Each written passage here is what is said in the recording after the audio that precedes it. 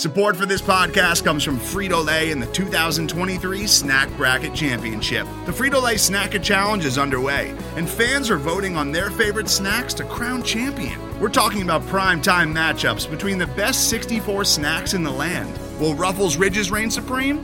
Can Doritos defend their dynasty?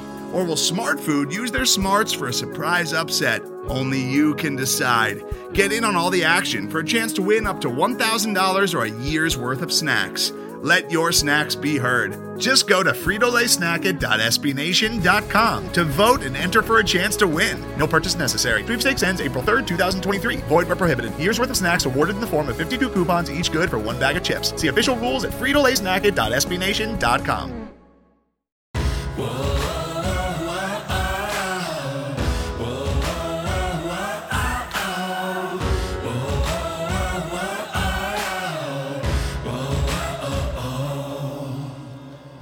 You're listening to the Revenge of the Birds podcast, part of the SB Nation Podcast Network, hosted by Blake Murphy 7 and Johnny Touchdown, all about your Arizona Cardinals.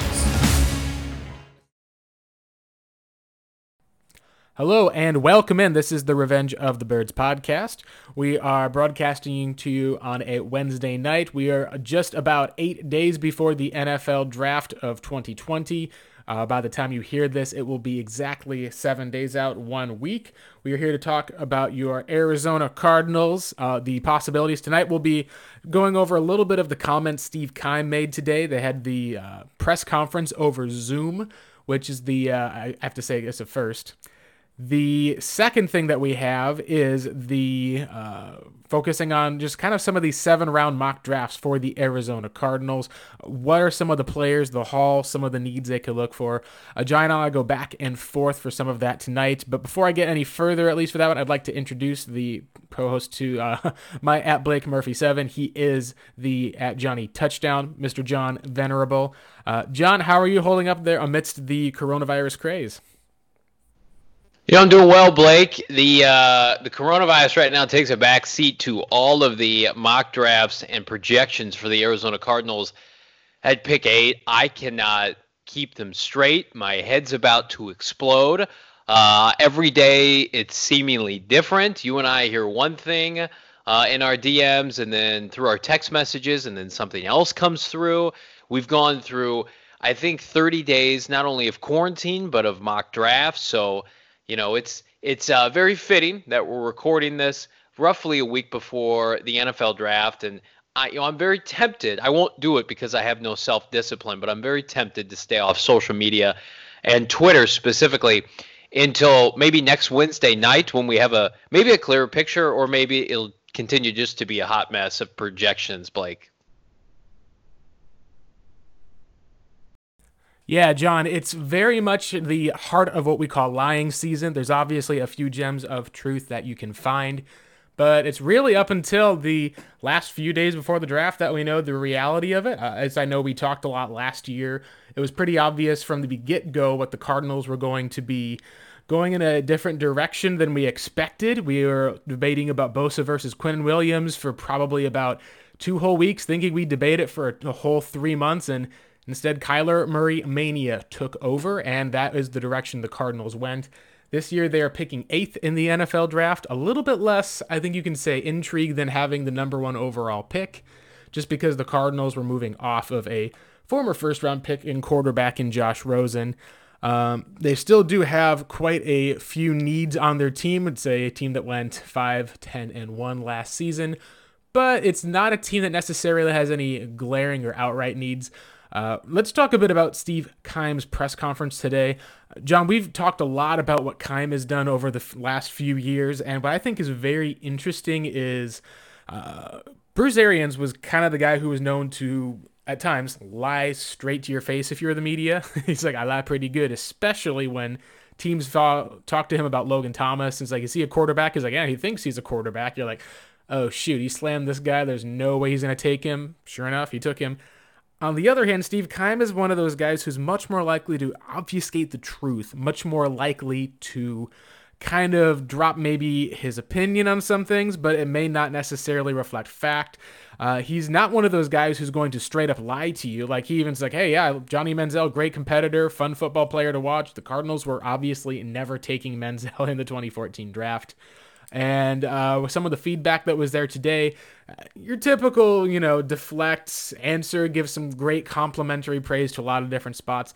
Were there any takeaways, John, that you had from Keim's press conference that you found either noteworthy, that things that you maybe either doubted, or things that you found were very much Steve Keim telling you how it is and maybe offering a little bit of a clue to the Cardinals' plans in the next 7 days? Not really. It was very much just let's, do a Q&A quickly because we can't have a physical press conference. And he's never been one to show his hand, clearly. I mean, none of us foresaw them acquiring DeAndre Hopkins after the end of the season. Everybody just assumed we'd address receiver at the draft. And there, Keim went out and secured probably the biggest trade of the offseason, definitely the biggest trade. And so when you think about, the 8th overall pick, listen, I am not an advocate for taking CeeDee Lamb or another wide receiver at 8. I wouldn't be disappointed by it. It just wouldn't be my first choice. But, man, it feels like with each passing day, the likelihood of the Cardinals maybe taking a receiver in the first round is growing. Now, is it growing from 1% to 10%? Who knows? But he was not dismissive of that today. Say what you want about that and whether or not it's truly lying season, but I know a lot of people, Blake, within our DMs and on Twitter and any interaction we have with Cardinal fans, it's probably the most hot button topic, whether or not the Cardinals are still going to address receiver and take CeeDee Lamb in the first, even after acquiring DeAndre Hopkins. And Keim has not shot that down, and he could have today. Could have said, we feel really comfortable with the receivers we have, kind of like when he was asked about the center position, and he's like, and then he just went on to praise Mason Cole, which is great to hear. I think a lot of us are excited about what he can do as a former 3rd-round pick. But I think he was talking about I think they're going to take a receiver at some point in the draft, and I think he's trying to cover himself because of the fact that, you're projecting out whether or not they'd re-sign Kirk, and if Fitzgerald is truly year to year, maybe he's not back in 2021. That was the biggest takeaway for me. It's like, oh yeah, basically he said, like, we're still in that market. We haven't left that market just because we acquired CeeDee Lamb. And then, of course, naming the tackles by name, I thought was interesting, and starting with Andrew Thomas. And Keim really loves positional flexibility, talking about the nastiness of Tristan Wirfs and the fact that he could kick in the guard. Maybe the plan is for him to kick in the guard year one and play tackle down the line. But, you and I have grown more and more fondly of Andrew Thomas, offensive tackle from Georgia, who seems to be like one of the fastest risers here in the last, 7 to 10 days. I think it was either Peter Schrager or another national media reporter basically saying like he and C.J. Henderson, cornerback from Florida, are slowly talking their way into, or there's momentum amongst league executives that they're going to go top 10. Andrew Thomas, of course, can play left tackle, can play right tackle. I'm not sure if he could kick inside, but he's got positional flexibility, which is what Steve Keim loves. He loves those individuals who can cover several positions for him. He's taken multiple in the first round. And so he's also, that being Thomas, kind of DJ Humphries insurance if he were to flame out. So, again, those were just the two things that stood out to me because I think it's so relevant right now with just the national media talking about, Kyler Murray pushing for CeeDee Lamb. That was on multiple news outlets today. We're recording this on a Wednesday. And then most of them shooting it down to say, well, yeah, they have DeAndre Hopkins. They need to fix the O-line. And Blake, we thought the O-line improved. I'm not as skeptical as others that they can continue to improve with the group that they have, but they did improve at the end of last season.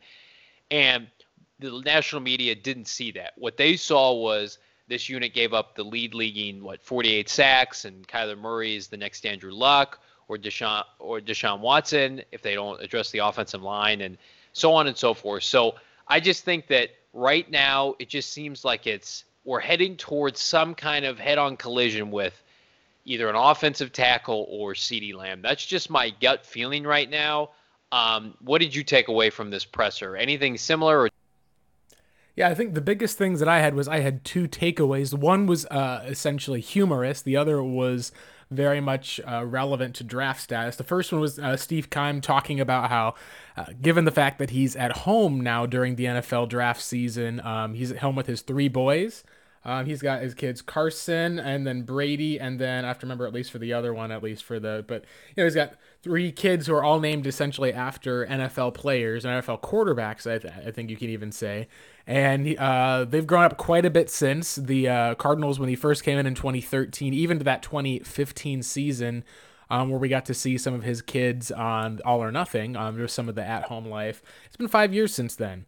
And they're old enough now, and their dad, like father, like son, he's talking about how they're crafting their top 15 picks or rewriting their top 15 boards and just kind of like, almost kind of like outdueling the dad. He even said, at least, they're just coming up to me and telling me that I'm trash. I'm just like, it's one of those things where he said, and essentially, this is one of the, I guess, biggest maybe positives you can say about Steve Keim is that he's always been a very self-aware guy. And so for him to come up and say, oh yeah, my kids call me trash, and then to go on and say, and I'm pretty sure a lot of Cardinals fans would agree with him. You're like, woo, that means that he's seen, the angry tweets, he's read, the articles, or, God forbid, he's read the comment sections. But it just was an interesting case to see how Keim's self-awareness in some cases is part of why we think the Cardinals have taken maybe more of an analytical approach, part of why they moved on are looking like a team that's on the up. Now, to some, it may not sponge away in a lot of the sins that have happened, and certainly not until the Cardinals get more wins, I think, will much be forgiven. But at least I thought it was interesting to show that this isn't something that Steve Keim is blithely thinking he's doing a fantastic job, doing the best. It's not like he's sitting there like Bill O'Brien thinking what a great heist he pulled off, getting rid of DeAndre Hopkins and getting to add a high-quality guy like David Johnson in return, when in reality, people are bashing that trade left and right. This is much more of a guy, at least, who in some cases I think continues to show that he was humbled quite a bit by that 2018 season, John. Yeah, I mean, he's looking big picture, and that's important. You don't want to pigeonhole yourself when you're rebuilding a team. You just want to go out and find the best players that are going to be around for hopefully the next sustained period of success, the next great era of Cardinal football. And if CeeDee Lamb is that player, if you identify him, like Keim mentioned today, the 8 to 10 blue chippers, right? Well, if that's the case, you ought to be able to sit there at pick number 8 and get one of those guys. At the most, if you're going to trade down, you want to trade down only 2 spots. Or maybe when he was talking about those blue chippers, he wasn't including the 3 quarterbacks. So maybe, there's more opportunity or a further opportunity for a trade down. So, at the end of the day, they did what they said they were going to do a year ago. They really went BPA. Byron Murphy in the second attested to that. Andy Isabella taking multiple receivers. They felt like those were the best players on the board. They could have stuck with Josh Rosen and tried to be competitive and force him on Cliff Kingsbury. And I do think Kingsbury would have elevated Rosen. And you could have said, we're going to go out, we're going to get a pass rusher like Nick Bosa or a defensive tackle like Quinn Williams because, we like the quarterback we have already, even though that Kyler Murray would be an upgrade. We're just going to stick with Josh Rosen. And that would have been a disaster, right? So maybe, my frustration around this is more around the protection of Murray. If I knew he was going to get good protection out of the group again this year, and they built on that, it would be much easier for me to sit here and bang the drum for CeeDee Lamb. But I have to be, comfortable with the idea that CeeDee Lamb this time next year, Blake, will probably absolutely, if they take him, be their second best receiver. And 2 years from now, he might be their best receiver. I mean, that's the goal, right? He's not going to make any money for the first 5 years of his career. And that's when you're going to be paying Hopkins big time money. So I get the passing of the baton. I get it's a passing league. I want people to be careful because at the end of the day, I mean, Houston had him and they had another first round wide receiver in Will Fuller, and they still were not, winning championships. And what's the biggest knock on that team? They couldn't protect him. They couldn't protect Deshaun Watson. They had to go out and trade multiple first-round picks for Laramie Tunsil, and they gifted the Cardinals Hopkins in the process to try to reacquire some of that capital. So, I think that we're in a position now where we have to be honest with ourselves about what the Cardinals are and what they could be with said player. I think with a Tristan Wirfs, with an Andrew Thomas, with a Jedrick Wills, they could become a top 10 offense with an elite right tackle. I think with CeeDee Lamb, I think that they would have a prolific passing game, but I also would still be concerned about growing pains with Lamb while also having a huge liability at right tackle year one, or maybe year one and year two. So I guess the best way for me to phrase this, Blake, is who are you more comfortable with next year manning the position, assuming that the Cardinals go Lamb or an offensive tackle? Are you more comfortable with Justin Murray, Marcus Gilbert combination with CeeDee Lamb? Or are you more comfortable with Tristan Wirfs and Christian Kirk? And I would go with the latter, Blake. Yeah, I think that's definitely, if you're going to put in what would be the biggest immediate upgrade for the Cardinals, just looking at the team building, I rewatched again, I know some of the games from last season, and there were definitely growing pains that we did get to see from Justin Murray. We didn't get to see any of Marcus Gilbert, obviously, at all. If you take in a right tackle and plug them in right there, they're ready to go. And if they are able to perform well as a rookie, that's a huge step up for your team and for your franchise, because you're able to have a little bit more time to be able to have some of those deep targets. You're able to hopefully be just as effective in running the ball.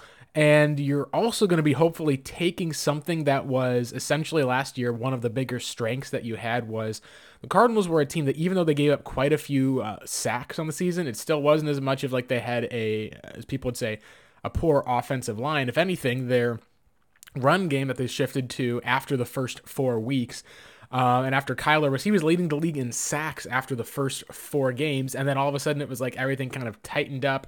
Some of it was probably just an adjustment by Kingsbury. Some of it may have been a light bulb going off in Kyler's head of being able to get rid of the football. A lot of it might have just been stopping some of the protections and saying, hey, if they're going to be blitzing, just send the hot route. We'll be fine on giving up the big play as long as you can get the ball out quick. And that may be part of Kingsbury's offense. But for me, what I think would be interesting is you would have then added, hopefully, a upgrade at right tackle while maintaining your other 3 veteran offensive linemen. We're talking about DJ Humphries, we're talking about Justin Pugh, and we're talking about your right guard in J.R. Sweezy, and then potentially seeing either, if not an upgrade, at least no drop-off, moving from the older A.Q. Shipley to the younger Mason Cole. You would then be able to hopefully see a lot of cohesion. That may be a really big key to the Cardinals, since essentially they've kept all of the players on offense minus, as we said, AQ before, and minus Damiere Byrd, the speedster. If Andy Isabella can step up in year 2 to be some of that deep threat, or if the Cardinals are able to find and bring in a rookie someplace to be able to be that guy, then you're talking about probably one of the, even from last year, is one of the most improved offenses in the NFL. This may take it another step further by being able to cement that. Now, that said, there are a couple of drawbacks that would be very interesting as far as comfort level. And the first one, that's probably the one that we haven't discussed as much, but even Steve Keim talked about today, is due to the coronavirus, due to how much of sports is up in the air right now, it's very possible that we could see an NFL without an off season at all, similar to the 2011 season where there was the lockout that happened. You could end up going through a lot of it and then having maybe 2 weeks worth of training camp, maybe not even preseason games depending, and having to jump right into an NFL schedule. We do not know what it's going to be like at all. We don't know if there's delays. It's going to be difficult for a lot of rookies to be able to jump in and be able to master the NFL playbook and to be able to get going. And that is going to be a concern, especially if your goal is to trot out a rookie right tackle who's not going to really know what the scheme was, the play calls, and expecting him to beat out both a veteran like Marcus Gilbert, who's trying to make his way in the NFL and get paid and get some of those incentives, who was also essentially their best lineman last year before he was lost to injury, and also Justin Murray, who they're high enough on to give a second-round tender to as well. So that's the thing that's, I think, most difficult. We've even had text conversations saying, hey, if they draft a tackle at 8, maybe he doesn't start until week 8, and that would be an optimistic way. It might be one of those cases where you look at a DJ Humphries type pick where he's sitting on the shelf. Whereas if you took a wide receiver, you're at least going to be seeing them get worked in because you're not having to, necessarily bench said starter who's been there for 8 games. Now, granted, if an offensive lineman goes down, suddenly you've got a Bobby Massey type situation way back in 2012 where, boy, you're happy that you made that offensive line pick. But that's not something usually you bank on. And in that case of not having an offseason, I've seen some people have argued and said, hey, like, if the Cardinals had Lamb, they took him out of Oklahoma, Kyler Murray was out of Oklahoma, just put the two of them together, you'll adjust quickly. It's like, I get some of that argument as well. But like you said, John, it is one of those cases where it's a deep wide receiver draft we're talking about through 4 rounds. It's a relatively deep tackle draft, but it does dry up a bit, probably around where the Cardinals' second-round pick would have been. And so, from like you and I have talked about, it seems very likely that the Cardinals, in trading that second-rounder for DeAndre Hopkins, it does free them up to be able to essentially kind of take an offensive lineman if they want. If not for now, then at least maybe for a year in the future, even 2 years in the future, if DJ Humphries has other injury problems or his contract dries up. Or I should say his contract runs out. So let's go and talk a little bit about some of that. Do you have any other thoughts, at least, on that as far as the tackle versus the wide receiver? Because some of these points that have been brought up, like someone even said the other day, like, hey, if the Cardinals draft Lamb, like, doesn't that mean that Kyler's not going to leave to play baseball for sure? And I started laughing because I was like, I mean, I don't think he's going to play baseball anyway, but that's almost like that would be like a punctuation mark, I think, on the entire affair. What are your thoughts, at least? Is there anything else you would have on leaning one side or the other? Or what we also at least haven't even talked about, John, that I think I'd love you to bring up is, what if one of these defensive players happens to fall to them and you could potentially end up walking away feeling like a victor by being able to add to your your strongest weakness, however that sounds, your greatest weakness on this team, which is your defense. Yeah, it's goodness. They have too many options. Can we say that they have too many options at pick 8? Because I think as the days go by, I mean, is CJ Henderson going to go before Jeff Okudah? I don't think so. But is CJ Henderson going to go 7 to Carolina? I mean, he's got crazy momentum right now. You combine that with, we don't care for his play on. I shouldn't say that. We just don't love him at pick 8 for the Cardinals, that being Derek Brown. But could Derek Brown go in that vicinity? Certainly, we're high on Isaiah Simmons, but he doesn't have a true position, and that might scare some conventional general managers within this draft. Sorry, I had to sneeze there. Okay. And so seasonal allergies, I'm sure many people can relate. Outside of Arizona, where it's a dry desert air. Hey, we've got plenty of pollution over in here. I know a lot of people who moved up north and their allergies went away. So. Oh, they're very good.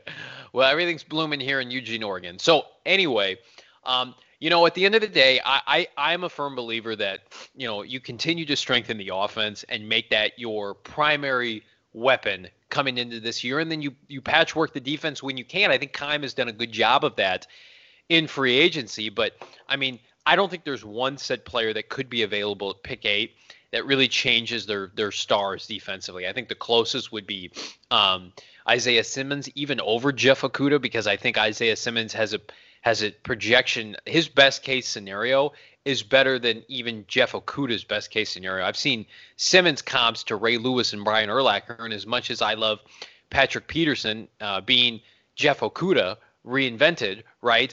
I would rather have Ray Lewis or Brian Urlacher. And so you look at Simmons rushing the passer, defending the pass, tremendous sideline to sideline linebacker. I mean, he's the only one, if I could say, bang my fist on the table and say, who could change their stars defensively, it would be him, but he's certainly not going to do that year one with the surrounding supporting cast.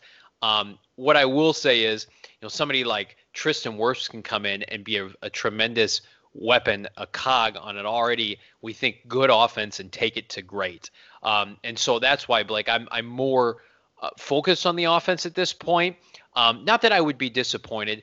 And I really do think that, in a trade down scenario, we haven't talked about it too much. And it's my opinion right now, and this might seem obvious to a lot of folks who have watched Steve Keim operate and have seen him in many press conferences like Blake and I I have, but I think I really do believe his first preference is to trade down. He said that previously, like you always want to be looking to move down to acquire more picks, but I really do think he believes that and wants to do that, especially with the fact that they don't have a second round pick now for the Hopkins deal. He wants to either supplement that pick with another pick in the second from another team, or he wants to add another third and some change on day 3 and let him manipulate, move around. And I get that and I support that.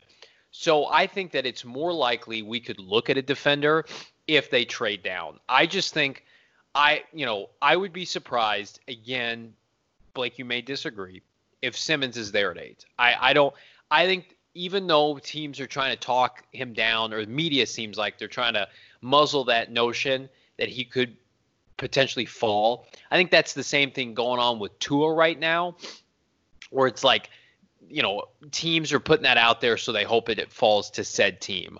I think he's going to be gone. I think Jeff Okudah is going to be gone. I don't love the idea of taking CJ Henderson at 8. I don't think they will.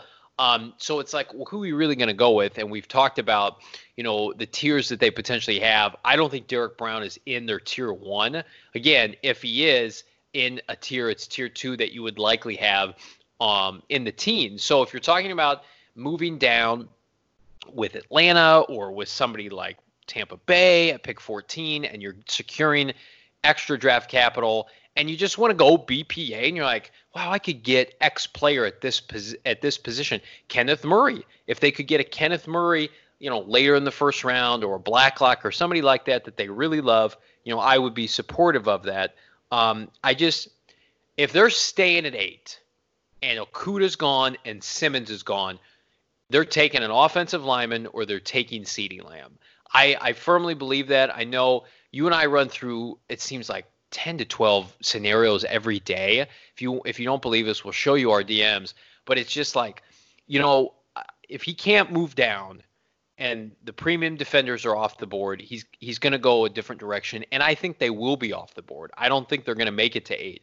So it's just like, do we really want to speculate, all of these like second and third tier defenders, like who they can, because that becomes just impossible to do. Whereas if we're sitting at 8, I know they're going to consider Andrew Thomas. They like Andrew Thomas. They're going to consider Tristan Wirfs. They're going to consider CeeDee Lamb. They've got several offensive tackles in their first tier along with Lamb. They've got Okudah in there. They've got Simmons in there. And that's, if they're staying at 8, if we're sitting here on draft night and it says the pick is in Arizona Cardinals, they're taking one of those guys I just mentioned. I 100% believe that. But if he's able to navigate and move down a couple spots and secure additional draft capital, then all bets are off. Then it's just like, it really just becomes like whomever is taken before them, you just cross them off the list and you look at your big board and say, this is BPA. I feel better about taking BPA because at the end of the day, you want the highest rated player, especially when you're getting extra draft capital. And who knows, maybe they get a player if they trade down that they otherwise would have considered at pick 8. But I just, at pick 8, I do not think, I'll go on the record, I love doing that, Blake. I do not think if they stay at pick 8, it will be a defender. Yeah, it does feel like that it is trending a bit that way. And part of it, I think also, John, is the fact that the Cardinals, if you take a look at the players ahead of them, Steve kind of mentioned, as we talked about, that 6 to 8 blue chip players. Now, blue chip, you've got blue chip, red chip, however teams want to describe it. You're talking about a difference maker.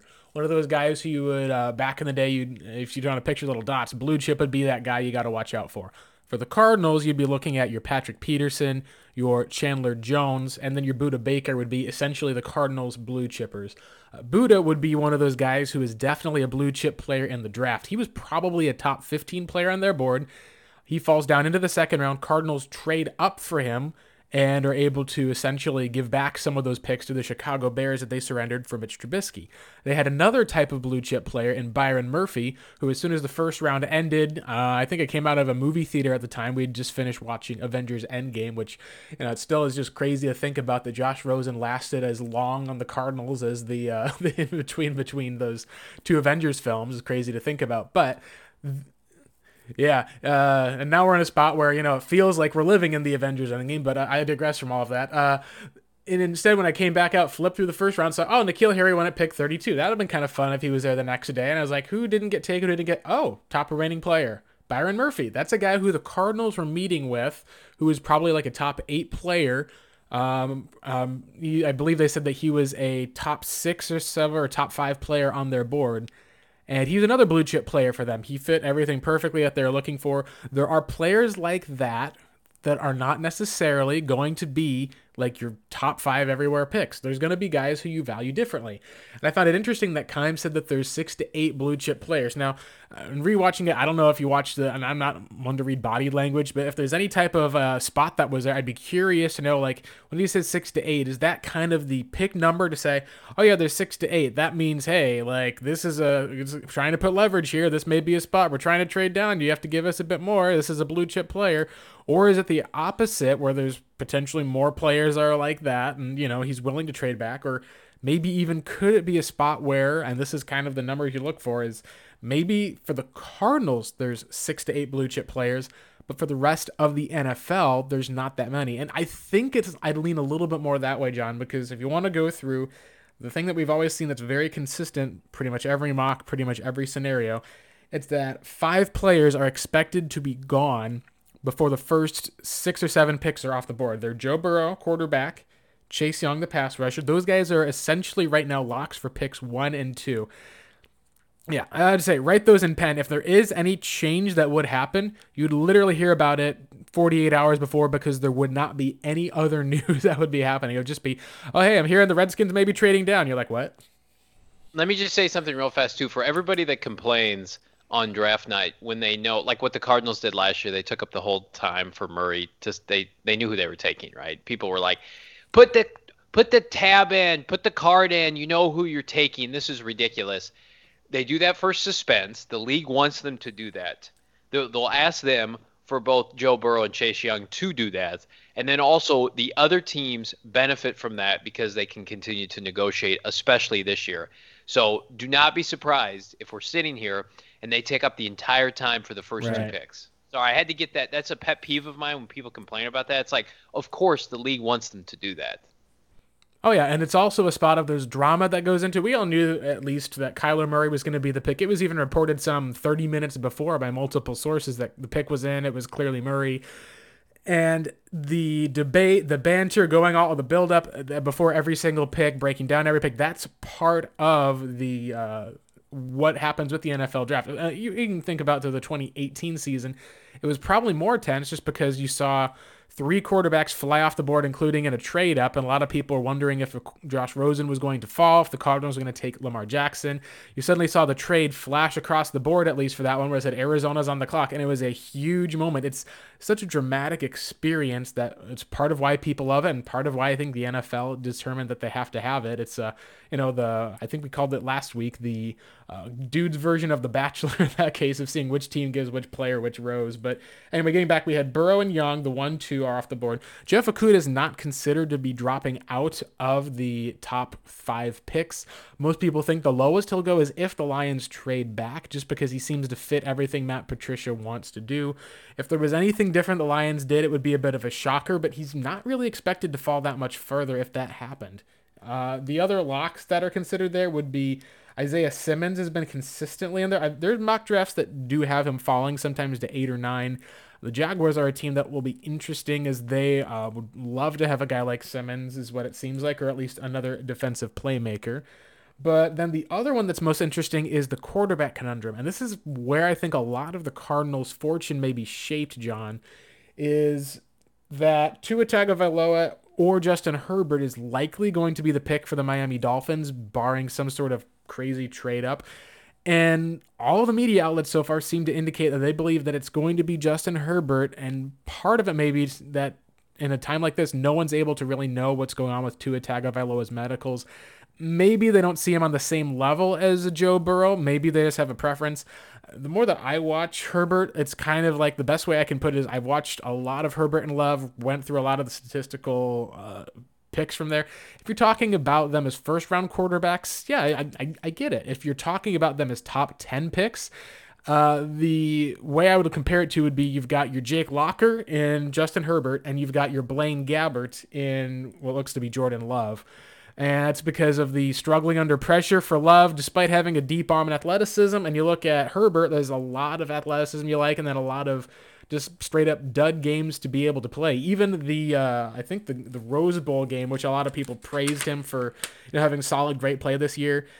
He threw for 138 yards. He had 1 interception, and he had 3 rushing touchdowns. Only threw 20 times. So I understand, sometimes it's like, well, of course, it's just one game. But a lot of times when you're talking about those high-pressure situations, those big games, when players who are elite or worth those picks produce, boom, you're able to see it. Giving up that high caliber of pick, as we've learned from Josh Rosen, is not something that you want to do when you burn a pick on a quarterback. Can you move off of them? Sure, but you're looking at a ruined head coaching career, a ruined offensive coordinator career. You're probably never going to see a defensive coordinator job given to poor Al Holcomb again. And Sam Bradford has never played in the NFL, and Josh Rosen has started, 2 games, I think, since that season. It's been nuts to think about how if you miss on a quarterback like that, then it is super costly, and that's why I'll be very, very intrigued to see what goes on with Justin Herbert. I would think he'd be more likely better to take someone later in the first round, because, John, if you look at the Cardinals, how they're built, imagine if they traded up from pick 10 in the 2018 season and taken Minkah Fitzpatrick. We'd be having a totally different conversation. Now, clearly it did not happen. He's now with the Pittsburgh Steelers. But the 5 players that you have there, there's probably one, John, that we've talked about, that we feel like there's a 6th player. We think that there's one more player who's probably going to be gone before the Cardinals pick. And I'm pretty sure that you know who it is. It's the offensive lineman out of Iowa, and the guy we've talked a lot about on this show, Tristan Wirfs. It seems very likely that there's mocks that I've seen him falling to 8, but with a lot of the talk around with the Giants potentially going offensive tackle, we've seen a lot of talk about, hey, if someone trades up to Detroit for 3, could Miami take a tackle and just try to trade up later? Some people even said that the Chargers may be sitting back doing nothing.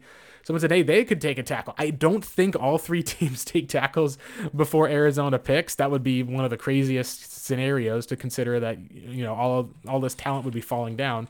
But it does seem like Tristan Wirfs, for the most part, he's kind of seeming like he's solidifying as the consensus offensive tackle 1. And, John, I know you're probably not surprised by that at all. No, he's been my top tackle since day one. I've talked about him on this podcast since last fall. He was coming into the season as a top 10 pick. Good for him for solidifying that throughout the duration of the season. Iowa is a factory for offensive linemen, and they are, if anything, they are solid, if not spectacular, at the next level. They're coached at the highest level by Iowa head coach Kirk Ferentz. He's 21 years old, 6'5", 320, dominated the combine. Last time we saw him, Blake, because I'm not sure Iowa had a pro day, he was running a 4.8 140, 4.85. I've got it right here. He ran a 4.8 540. His 3-cone was 7.65. His vertical jump, 36 inches, ran his 20-yard shuttle in a 4.68, which is just ridiculous. He is going to be, at worst, just a very solid, steady starter that gets multiple contracts, that's a 10-year starter in this league. At best, he's going to be a franchise-changing offensive tackle. I think he can play left tackle if you need him to, because I know he flip-flopped from right to left tackle in certain games. But if the Cardinals were to get him, and I don't think they will, and it makes me legitimately sad, but if he were to fall to them at 8 and they would take him, he would be everything that the Cardinal fans want out of an offensive lineman in the first round. Everything that Levi Brown was supposed to be, everything that Jonathan Cooper was supposed to be at the guard position. That's what Tristan Wirfs is. And so it's I'm coming to grips with it. He is so safe, in my opinion. There's such a safety to him because he checks every box. He's like Isaiah Simmons, except for Isaiah Simmons doesn't have a position, and why we think he could fall a little bit. Well, I think he does have a position technically, but we'll get into that. Yeah. But Wirfs himself, you talk about super conservative Dave Gettleman at 4. That's who I just keep coming back to. Big Ten. They took a Big Ten running back, albeit Saquon Barkley, 2 years ago. They took a quarterback last year in Daniel Jones out of the ACC. and they're going to take an offensive tackle out of the Big Ten. And he checks every box for Dave Gettleman. They're going to slide him in at right tackle. They're going to allow Nate Soldier to continue to play left tackle. And they're going to try to protect Daniel Jones. Again, Dave Gettleman, at the end of the year in the press conference for the Giants, said that we did not do a good enough job up front on the offensive line this year. We have to get better at that area. They have done nothing in free agency to upgrade their offensive line. They have the same starters as they ended 2019 with. Well, what does that tell you? It tells you that they're going to address the offensive line in this draft. They pick 4 for a reason. I get it. Their defense is awful. They have so many holes, but think about what they did defensively last year, Blake. They traded Odell Beckham, an offensive player, for a first-round pick that they spent a nose tackle on, and Jabril Peppers, a safety. So they actually added 2 first-round defenders last year. So now you're looking at their defense, and they're probably thinking to themselves, we added Blake Martinez in free agency. We've done this, we've done that. Maybe we'll add a pass rusher here or there. Maybe they bring back Marcus Golden. But their defense needs a lot of work, more than Isaiah Simmons can fix. Their offensive line is where their resources they've invested in the top 10 are. Daniel Jones and Saquon Barkley. And if I had to make a projection outside of Chase Young and Joe Burrow being locks, I think Tristan Wirfs to the Giants is a lock, Blake. If it certainly feels like it would be, and what you'd hope for if you love Tristan Wirfs is that it'd be a little bit of a switch where it'd be an Andrew Thomas that would go at that pick, and then you could see potentially Wirfs fall. Thomas is getting a bit more top 10 love.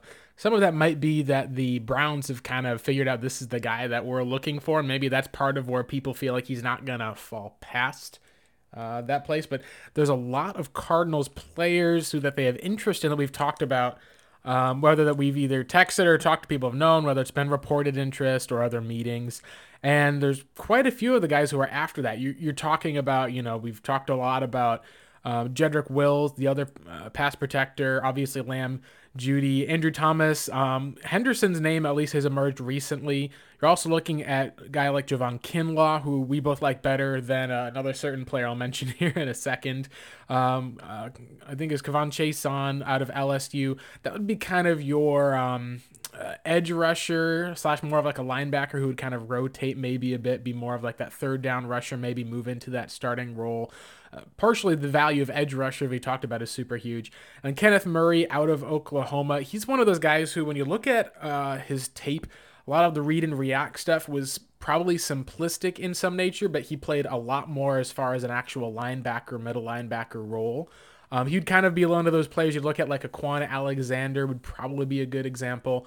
There's another player at least who comes to mind here. I have to remember from we had a text conversation at least earlier about it, but the interesting one here to me is all of those players at least don't fit this 10 to 15 blue chip players that Steve Keim's talking about. So it makes me think, John, that there's probably a player or two that would be there at 8. Steve Keim would take them. I think Tristan Wirfs is one of those players. I think Jeff Okudah is one of those players. I don't know if Isaiah Simmons is one of those players. The way I would look at Simmons is, and this has kind of come out a lot more, people are looking at his position, how he's moving around, all of the facts, and people are looking at it and saying, hey, I think he's probably a safety. And that's something, I've preached that for a little while. And if you're looking at him there, all of a sudden the comps become a lot more easy to see because his high-end comp now becomes a Derwin James or a guy who could play all over the place, like maybe even a Jamal Adams. That would be a best case scenario of like this kind of defensive machine who's able to be lined up all over the place, do multiple things. The kind of worst case scenario, the one that I think is something to beware of, would be Mark Barron, who was taken by the St. Louis Rams, if I recall correctly, or maybe it was traded to the Rams, I believe, from the Bucs. He was essentially a safety, eventually moved to linebacker on one of those times that all the teams wanted to have their nickel linebacker, or I should say even like they call it like the I think nickel and dime situations when you've got 4 or 5 defensive backs on the field. That's kind of his worst case comp. Barron had a lot of similarities. That's one that I'm very curious to find out because there is a chance, I think, that Simmons, if things fall the right way, could fall to the Cardinals, or he might be a guy who goes one pick ahead of them at pick number 7. I don't know. But the one thing that I do at least know, John, is that the odds seem more likely if there's 3 quarterbacks taken, there's got to be someone who's there on the board for the Cardinals to stay at 8. Because we know Steve Keim doesn't trade back unless their board is picked clean or unless there's a trade opportunity that's already in the works. And that would be the only thing which if that... Oh, yeah, I was going to say, if there's something that's already in the works and that's the plan of moving back, then it would make sense for why they've met with a lot of prospects that are kind of ranked who are supposed to go anywhere from pick 12 to pick 22 or so. There's a lot of those prospects that the Cardinals have met with. Now, maybe that's due diligence. They wanted to, make sure. Maybe the whole plan all along has been to try to recoup a second-round pick. We know how Keim loves his picks, but what are some of your thoughts potentially on that, John? Because it'll be very interesting to me to see exactly how the Cardinals have these guys ranked, because if, you've got, say, hey, 6 to 8 blue chip players, we had 6 blue chip players and all 6 of them are gone, then it very likely could be the Cardinals jet out of there. Well, and what I'll say too is, Blake, is I think that, if they're at 8 and they love, let's say 3 players, by statistics, simple math, if they've got an offer from a Cleveland or the New York Jets to come up, then you absolutely move back if the offer is worth it, and then just take one of the remaining players that you had at worthy of pick 8. I think that's simple. It's not going to be that simple, I don't think. Like you just mentioned, if their board is picked clean to the point where they would rather have a day 2 pick or potentially a 2021 first rounder. That's something that I'm sure Keim will consider. To me, Blake, if I'm Steve Keim, he's got some capital build up after Kyler Murray, but he also plays in the toughest division in football. There's pressure on this organization now to show improvement. As much as it might be best for business to go ahead and deal away the 8th overall pick this year, and the majority of what you're getting back is a first rounder in 2021. I mean, I don't think there's a great chance, but could Steve Keim still be the GM in 2021? I mean, that's got to go through his mind. Yeah, it might. If you fail epically, obviously, as we've seen, that can happen, and there's teams that do move on. What if Kyler gets hurt, knock on wood, and the draft picks from last year don't pan out? None of them show anything this year. And you're really struggling offensively with Kyler being compromised. I'm not saying this to speak any omens or anything like that, but I'm saying there is probably some part in his mind that he's thinking to himself, like, I want to have job security. I need players to help me now. And you're in a position where you can do that now. You don't have to reach for a quarterback like they previously had to think about that every year. Quarterback in waiting. We needed a quarterback long term. You have him now. So if you deem multiple players worthy of that 8th pick, and this is a draft heavy in positions of the Cardinals' need. I mean, the Cardinals, their number one need, in my opinion, is offensive tackle. There's a slew of them. There's still a need at receiver. This is the best receiver draft class in the last decade, right? They need an inside backer. There's a ton of quality inside backers. There's some really nice secondary defensive linemen that could be available day 3 for this team. There's always good corner depth. So it's not like the Cardinals are picking 8 and they have all these needs filled, and the positions of need are like quarterback and like the positions of value that are available are quarterback and running back and the few positions the Cardinals are set at, right? I just think that it would be a very interesting, and I don't know, it would be a gamble for Keim to deal away his 8th pick this year in a top 10 so rich in needs that he has, and to get a first rounder next year when he may not be pulling the trigger. That has to be going through his mind. I think he's got collateral built up, and I think he'll be here for at least for the next 2 years. But you're not promised anything in this business. What he is promised is that he is going to have control in this draft during this time. And so I think it's more likely if he does deal down, he'll stay in the teens. You and I discussed it today. Benjamin Albright, our buddy who's been on the podcast before, put out that the Atlanta Falcons are looking to move up specifically for a defensive lineman. And so he ventured to say that they could be moving up as high as maybe 10 or 11. But for fun, we did a projection. I've heard 9. I've heard quite a bit about what the Jaguars potentially as well. So if they were to move up with the card, let's say they call Steve Keim and they ask him, what's it going to take? The trade-off for their second rounder, which is in the 40s, is almost perfect. The Cardinals would likely have to kick in maybe a 2021 draft pick, but they don't have a fourth now. Or let's say, I think maybe like a 6th rounder this year, which I think Keim would definitely do. So then you're talking about picking, what is it, 16, Blake, and 45, 46. That is my opinion. I think that's the farthest Keim is looking to go. I think Philadelphia, you're talking about going to pick 21. You're not going to get their first next year. You'd have to get there first next year. If you're going to go back that far, you'd have to get there first next year. And the other thing about that is we've never seen we've only seen one player or position that a team ever did that for in the past 4 to 5 years. That was essentially not a let's see. We've seen that with the Buffalo Bills, who did it for Sammy Watkins a few years ago, jumped up, I believe, from pick 8 up to pick 4, and we saw it with the New Orleans Saints giving up their first round pick when they jumped up for Marcus Davenport. And I believe he was at like pick 16 or 17. They jumped up from like one of the almost the 30s, I believe, or the late 20s, all the way into the teens. So those are the only times we've seen it. Both of those times it was, hey, this player, either we think that highly of him. Now you look back at it, you're like, wow, what were you exactly doing, Bills, considering they had Rex Ryan at the time and you passed on Mike Evans, Odell Beckham Jr., gave up the extra picks for a player who hasn't panned out the same way in the NFL. The Saints believe they needed a pass rusher who would put them over the top. He's been a good player, but has not been worth the 2 first-round picks thus far. So that's just kind of the case for how it is, John, is most likely if a team is jumping up to 8, it'd have to be for a quarterback, and it would probably have to be a team like, your Patriots or a team that's picking pretty late that would need one of those.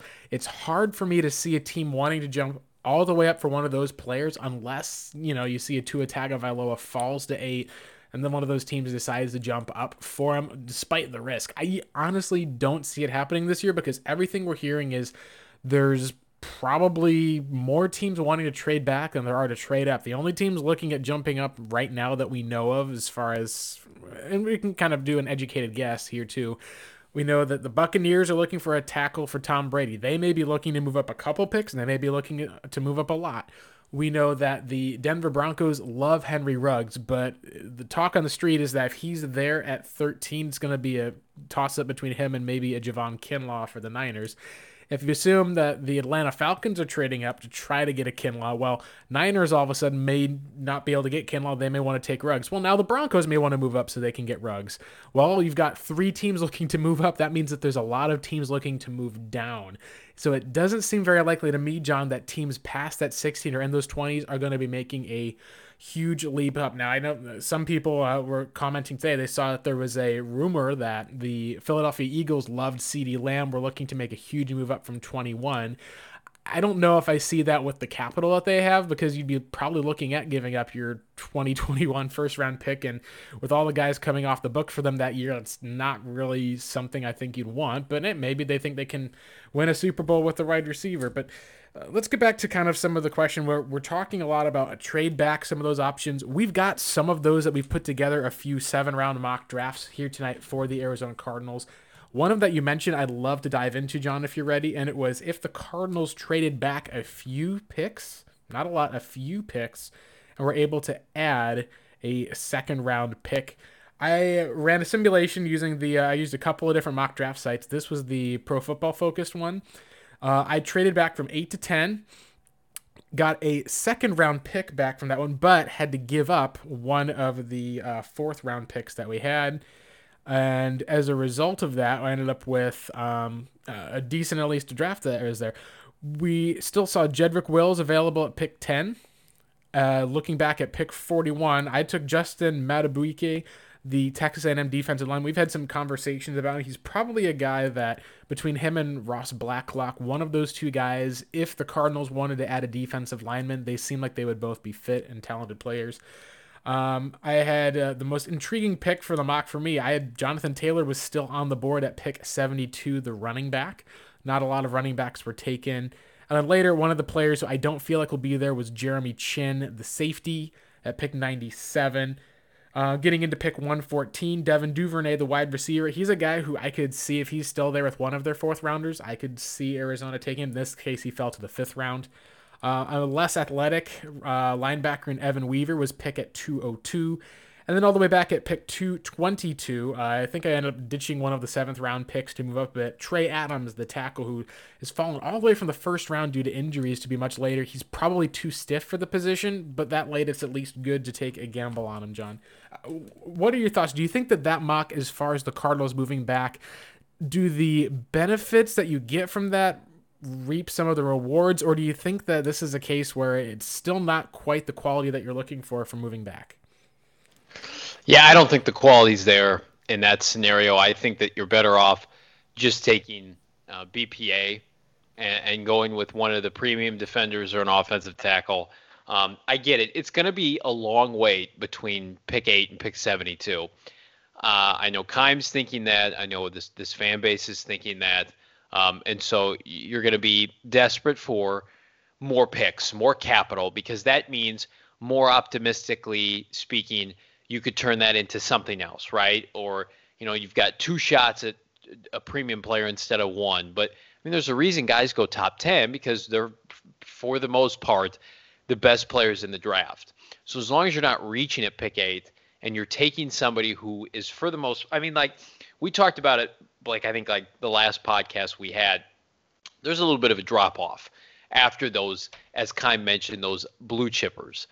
And you get to, I think, pick 17, 18, 19, it's interchangeable to me through, I think, pick 40, 45, 50, maybe. You could make that argument. So it's theoretically, you could take the same player, maybe, that you take with your first that you could get in your second. I've done too many drafts to even name right now on the Draft Network. And, I could get somebody like Blacklock or Kenneth Murray in the first.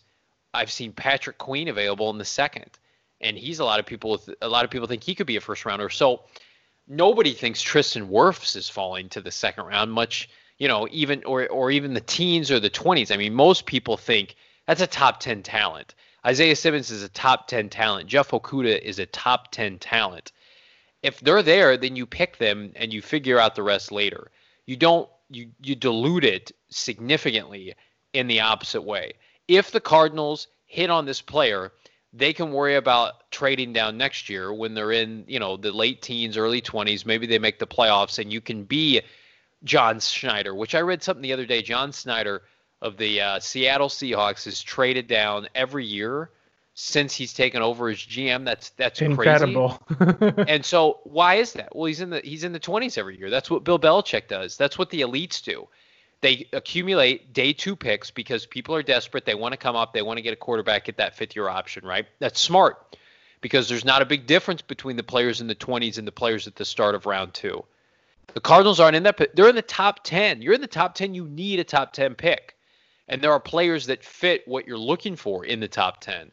And so I get going down from 8 to 10 to if Cleveland wants to come up, but we're hearing they don't. They want to go back. And the Jets, they don't want to waste resources. They want to stay put. Yeah, you'd have to get a third. The Jets and the Raiders both have 2 third-round picks this year, but a lot of those guys, again, would like to either stay put because you're going to be landing one of those top 4 tackles or one of those top 3 wide receivers. So, yeah, it's a numbers game. You see a lot of teams are probably – now what's interesting about this here is if there's a lot of these teams, this is probably the best case you can look for it, they need a tackle and a wide receiver. Well, hey, they've got 2 third-round picks. The Raiders have another first-round pick. They are also probably looking at either a linebacker or more likely a cornerback that's there. There's all sorts of possibilities where you, because you have those multiple picks, could at least trade up a little bit to either get the guy you want, but you'd be more likely just saying, why don't I just trade up from this third, get one of the guys I like who falls because it's a deep wide receiver draft. It makes me think, John, that there is something to be said for if there's not a wide receiver who goes at 7, 8, or 9, they could take a bit of a tumble, even maybe past 12, to where, when we talked about, you might end up seeing the Niners get the first crack at this wide receiver class. But from at least what I know, or have at least talked to people about, it seems like that they would prefer Henry Ruggs to be their guy. Maybe there's other trade-ups that happen. I wanted to go and talk a little bit about if you've pulled together a 7-round mock or so, John, if there's either players or stuff that you've been able to see, or maybe even a draft scenario. Yeah, there's one in particular I like. So are we including trades or not including trades? Yeah, I was going to say, let's go ahead. I pulled one without trades that I can get back to after this one just because I was curious, but I'd love to hear what your kind of mock that you loved was. Let's go over that one, John. Okay, let's do it without trades first. Turning it off. The one I liked most recently that I thought was really interesting is this is how the top 7 went. Okay, Joe Burrow, Chase Young, the Lions taking Derek Brown, which is really interesting, and I think that's completely. That would be the shocker, I think, of the top 10, but it would fit what Matt Patricia is, and we really do feel like they're going to take a defender. But they're not taking Jeff Okudah. They're taking Derek Brown. Iowa tackle Tristan Wirfs goes to the New York Giants. We expect that. Justin Herbert goes to the Miami Dolphins, leaving Tua for the LA Chargers. And then Jeff Okudah is there, falling in the lap of the Carolina Panthers. So the Cardinals have an opportunity to take Andrew Simmons or what is maybe their top tackle in Andrew. Whoa, Andrew Simmons or Isaiah Simmons? You said Yeah, I was say Andrew Simmons sounds like the greatest prospect ever because it's all that athleticism that he plays left tackle, right? Isaiah Simmons, could we somehow walk away with both? Oh yeah, we draft both these players. No one told us we couldn't, right? So Isaiah Simmons is there. The Draft Network has Isaiah Simmons as the 6th best player in the draft. Andrew Thomas is there. He's the 9th best. And so I took Isaiah Simmons. I said, at the end of the day, Tristan Wirfs is gone. He's my top tackle.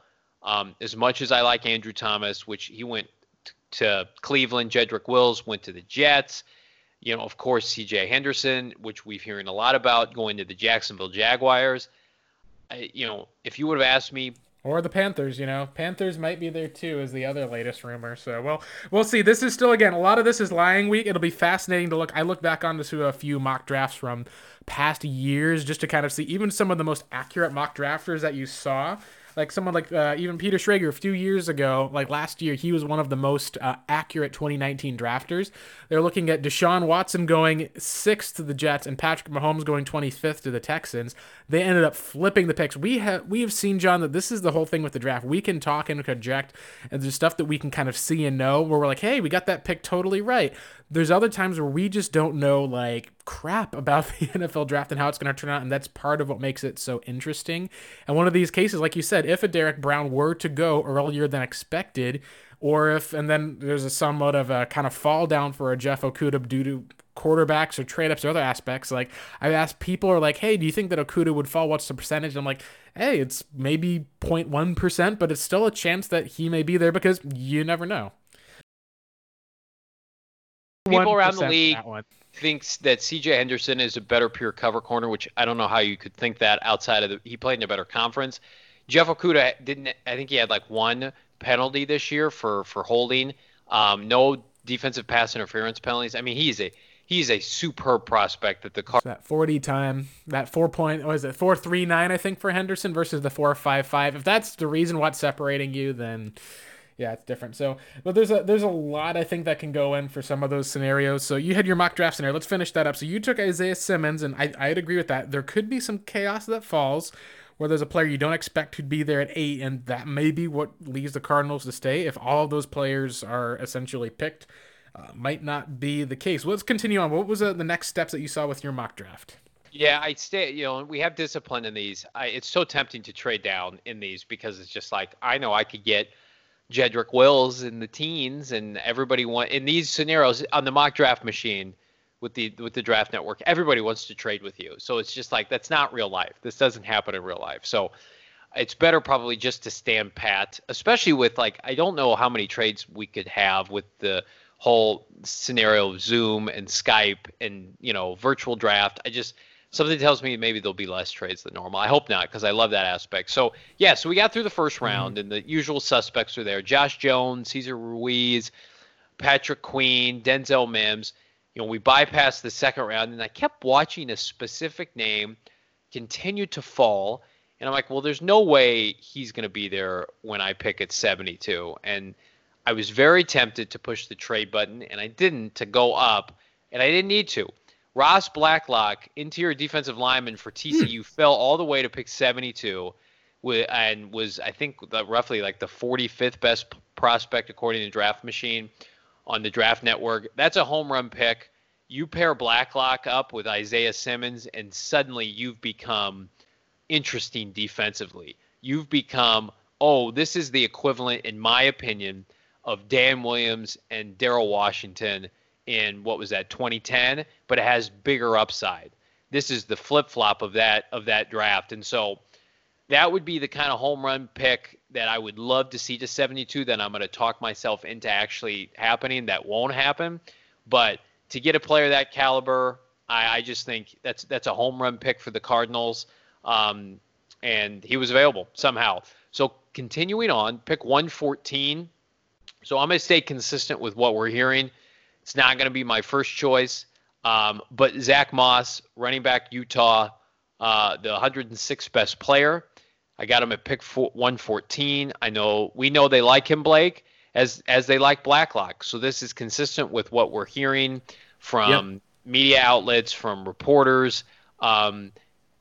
Nice player, for a Utah team that didn't get a lot of pub, that beat USC. I think that would be a capable back eventually taking over for Kenyon Drake. He doesn't have the upside of some of the other guys, but in the fourth round, who can complain? Then I took John Simpson, interior offensive lineman from Clemson at pick 131. Finally had to get offensive line on the board.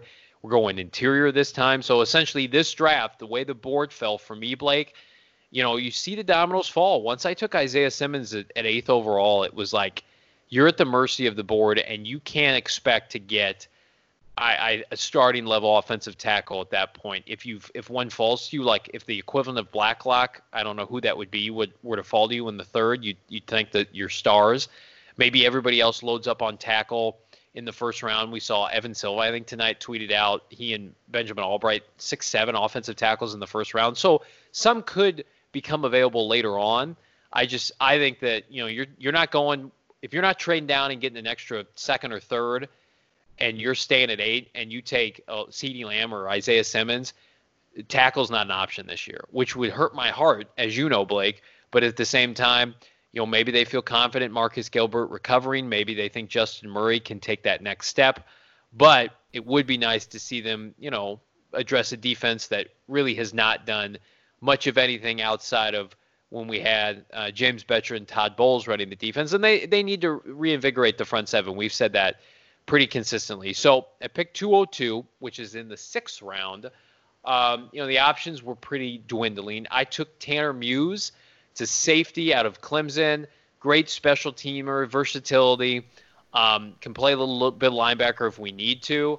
And at this point, we talked about the importance of finding players to contribute on special teams in round 6. The Cardinals don't have enough of those. And Steve Keim said it today in his press conference. He's like, I've been killing myself over special team tape, and I just think the writing's on the wall. They're going to look for an ace on special teams, and I think they're going to look at that on day 3, late on day 3. And then the last guy that I took a wide receiver that I've taken in previous mock drafts on this channel, Juwan Jennings, wide receiver out of Tennessee. Took him on my Revenge of the Birds mock draft. I think at the end of the day, if you're going to gamble on a late round receiver, I want somebody from a program that underperformed. Maybe you get him out of that dysfunction. You put him with Kyler Murray and Cliff Kingsbury. He's a big physical player that can play in the slot.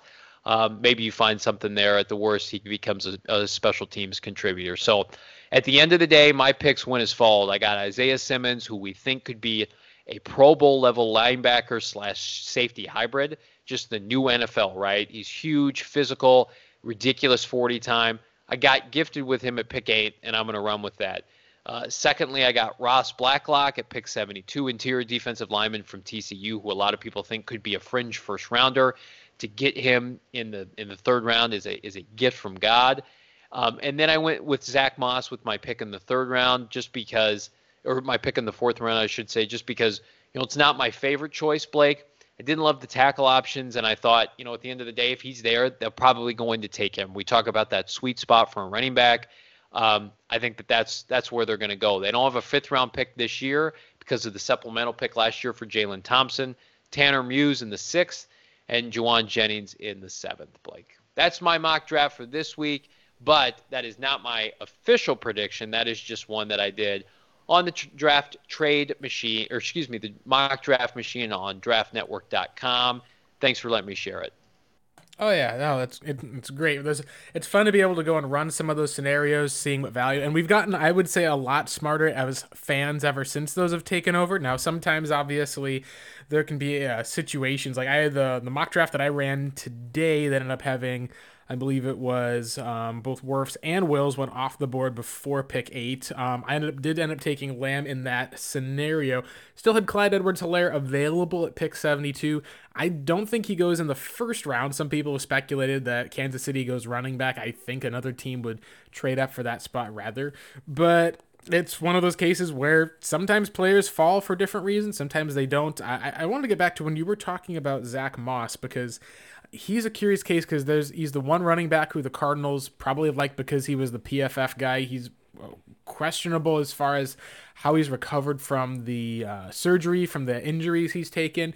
There's a lot of production, a lot of broken tackles. I think I'm coming around a bit more on him because even if it may be a bit of a injury question, he still played and didn't miss time.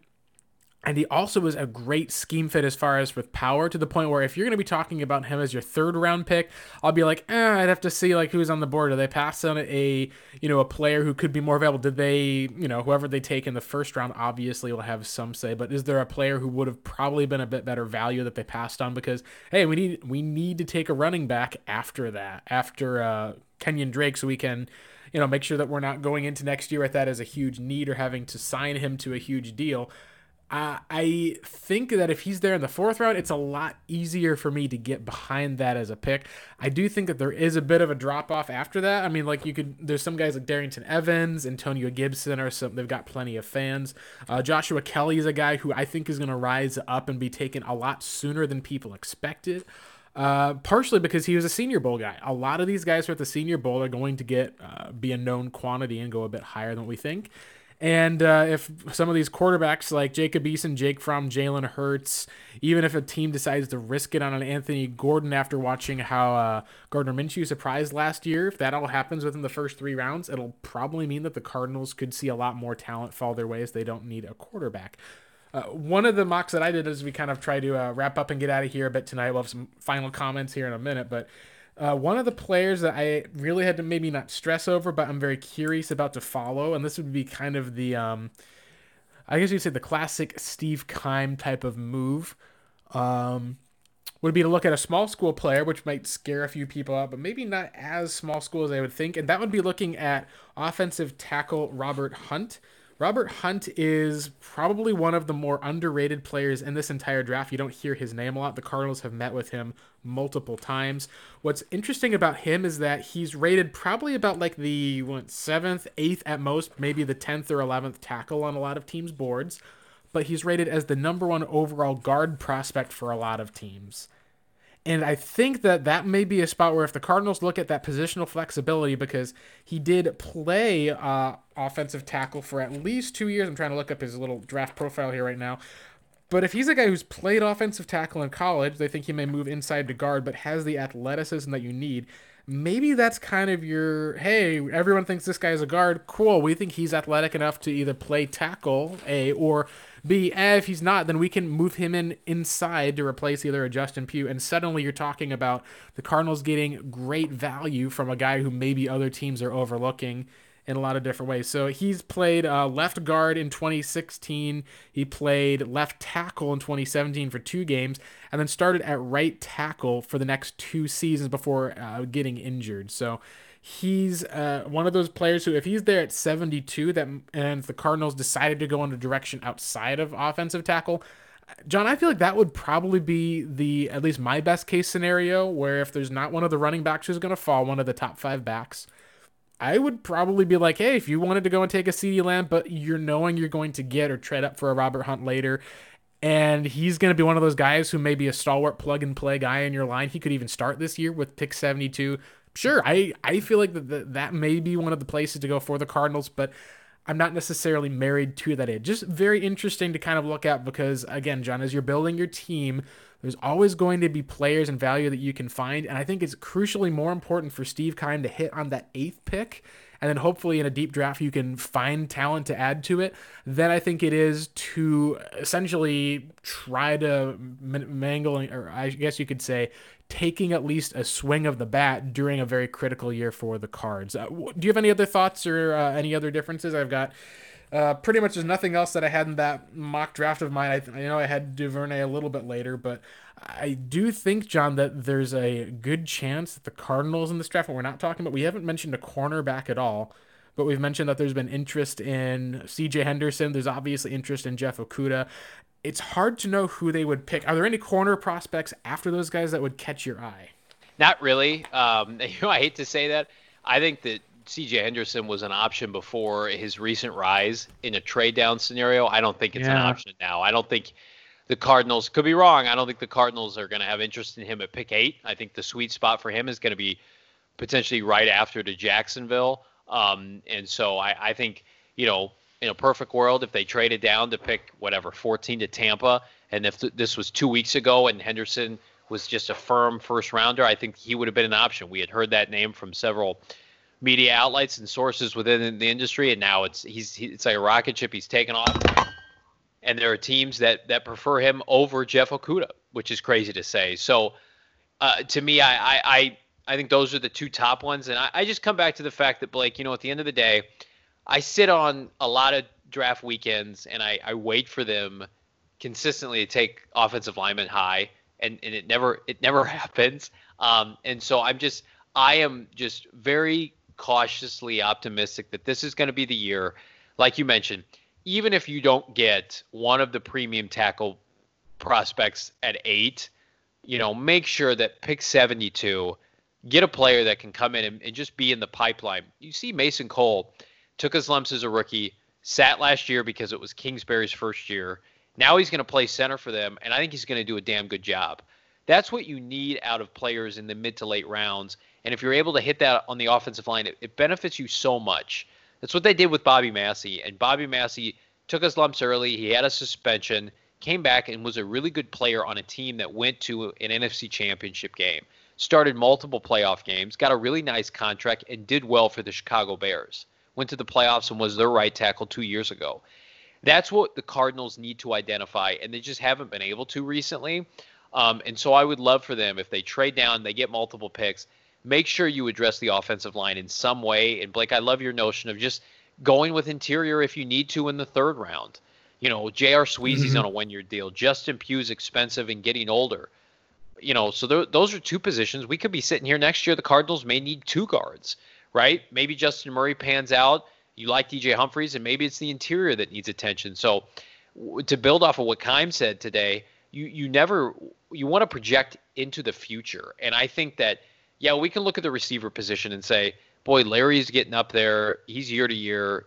What's Kirk's status with the team? The guys last year underperformed, but I think you could do the same and more so with the offensive line. Humphries is essentially on a 2-year contract. We don't know what's happening at right tackle.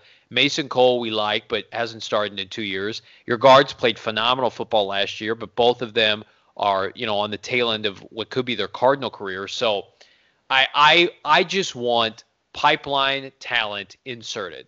And we were talking about it off air with Jess Root and Seth Cox, and just about, well, they're going to be up against the curve with the fact that there's no OTAs, the fact that, Justin Murray and Marcus Gilbert will have a leg up because they know the offense. And that's probably true. Whereas in Isaiah Simmons and CeeDee Lamb, they're so freakish, they're going to come in, they're just going to make plays, right? Where it's harder to be a refined offensive lineman when you don't have enough time. I'd argue that OTAs are kind of worthless for offensive linemen because they can't hit anyway.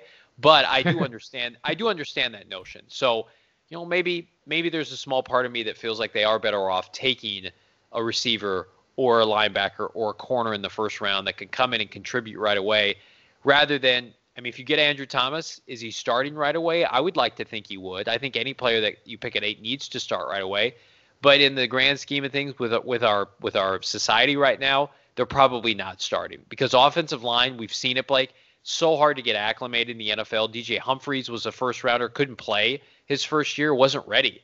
So I get that notion. And again, if you take a third round lineman outside of disaster striking like 2 years ago with AQ Shipley tearing his ACL, they're not going to play. They're going to learn under Sean Kugler, Cliff Kingsbury, and hopefully they'll be ready a year from now. So even if they don't get a lineman at pick 8, which is my preference, I can hold my breath and say, okay, get one on day 2 and I'll be satisfied, Blake. Yeah, some of it is if you're looking at a multi-year. I mean, you could.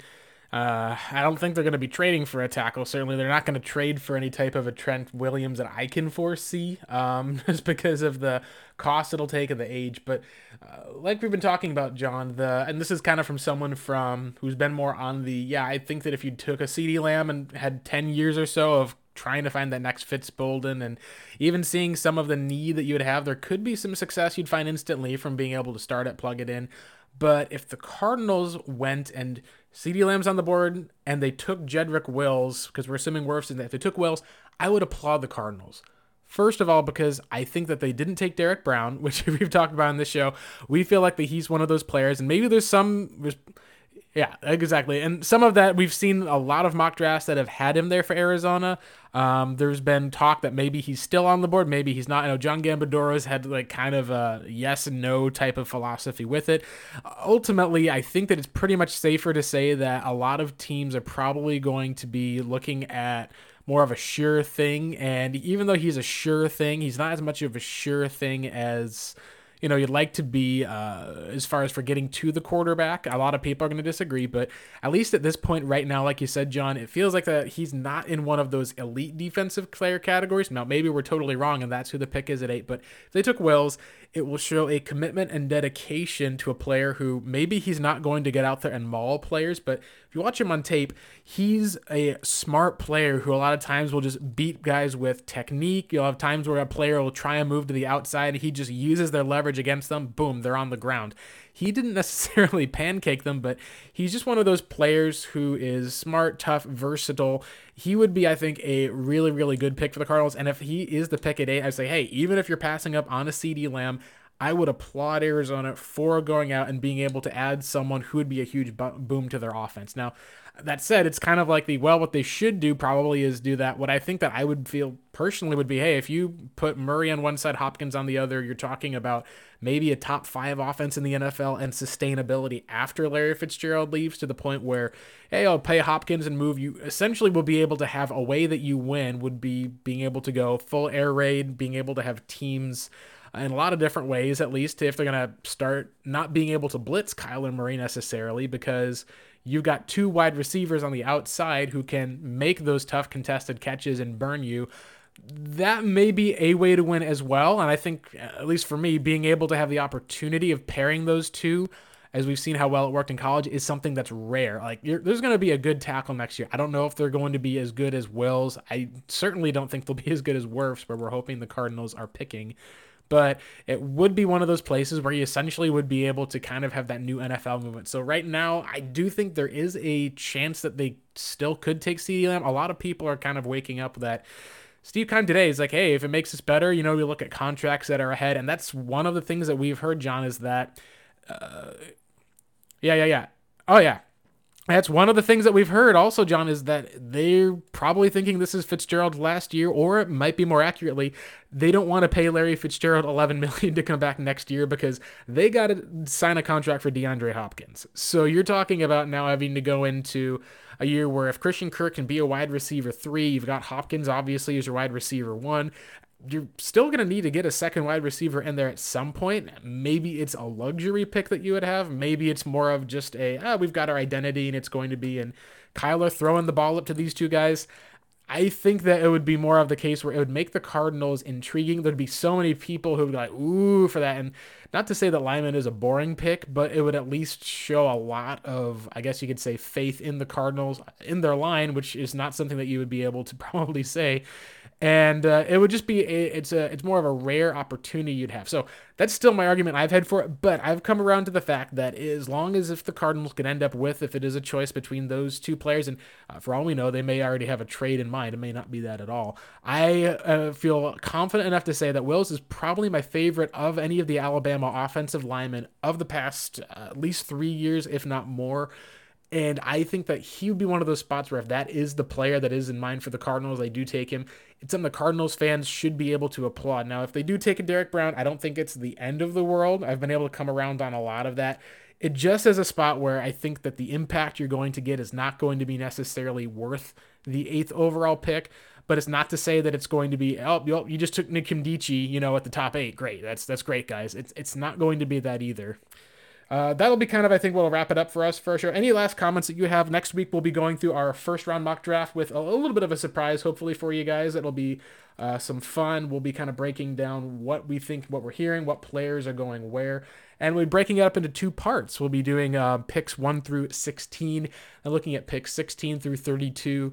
And John, before the draft, at least for that one, we're going to be, I think, flipping a coin, whether it's going to be trades or no trades for all of that. I'll probably leave that coin flip, at least for that one, up to you if you want to go ahead for that right now and see if you want to do trades or not trades.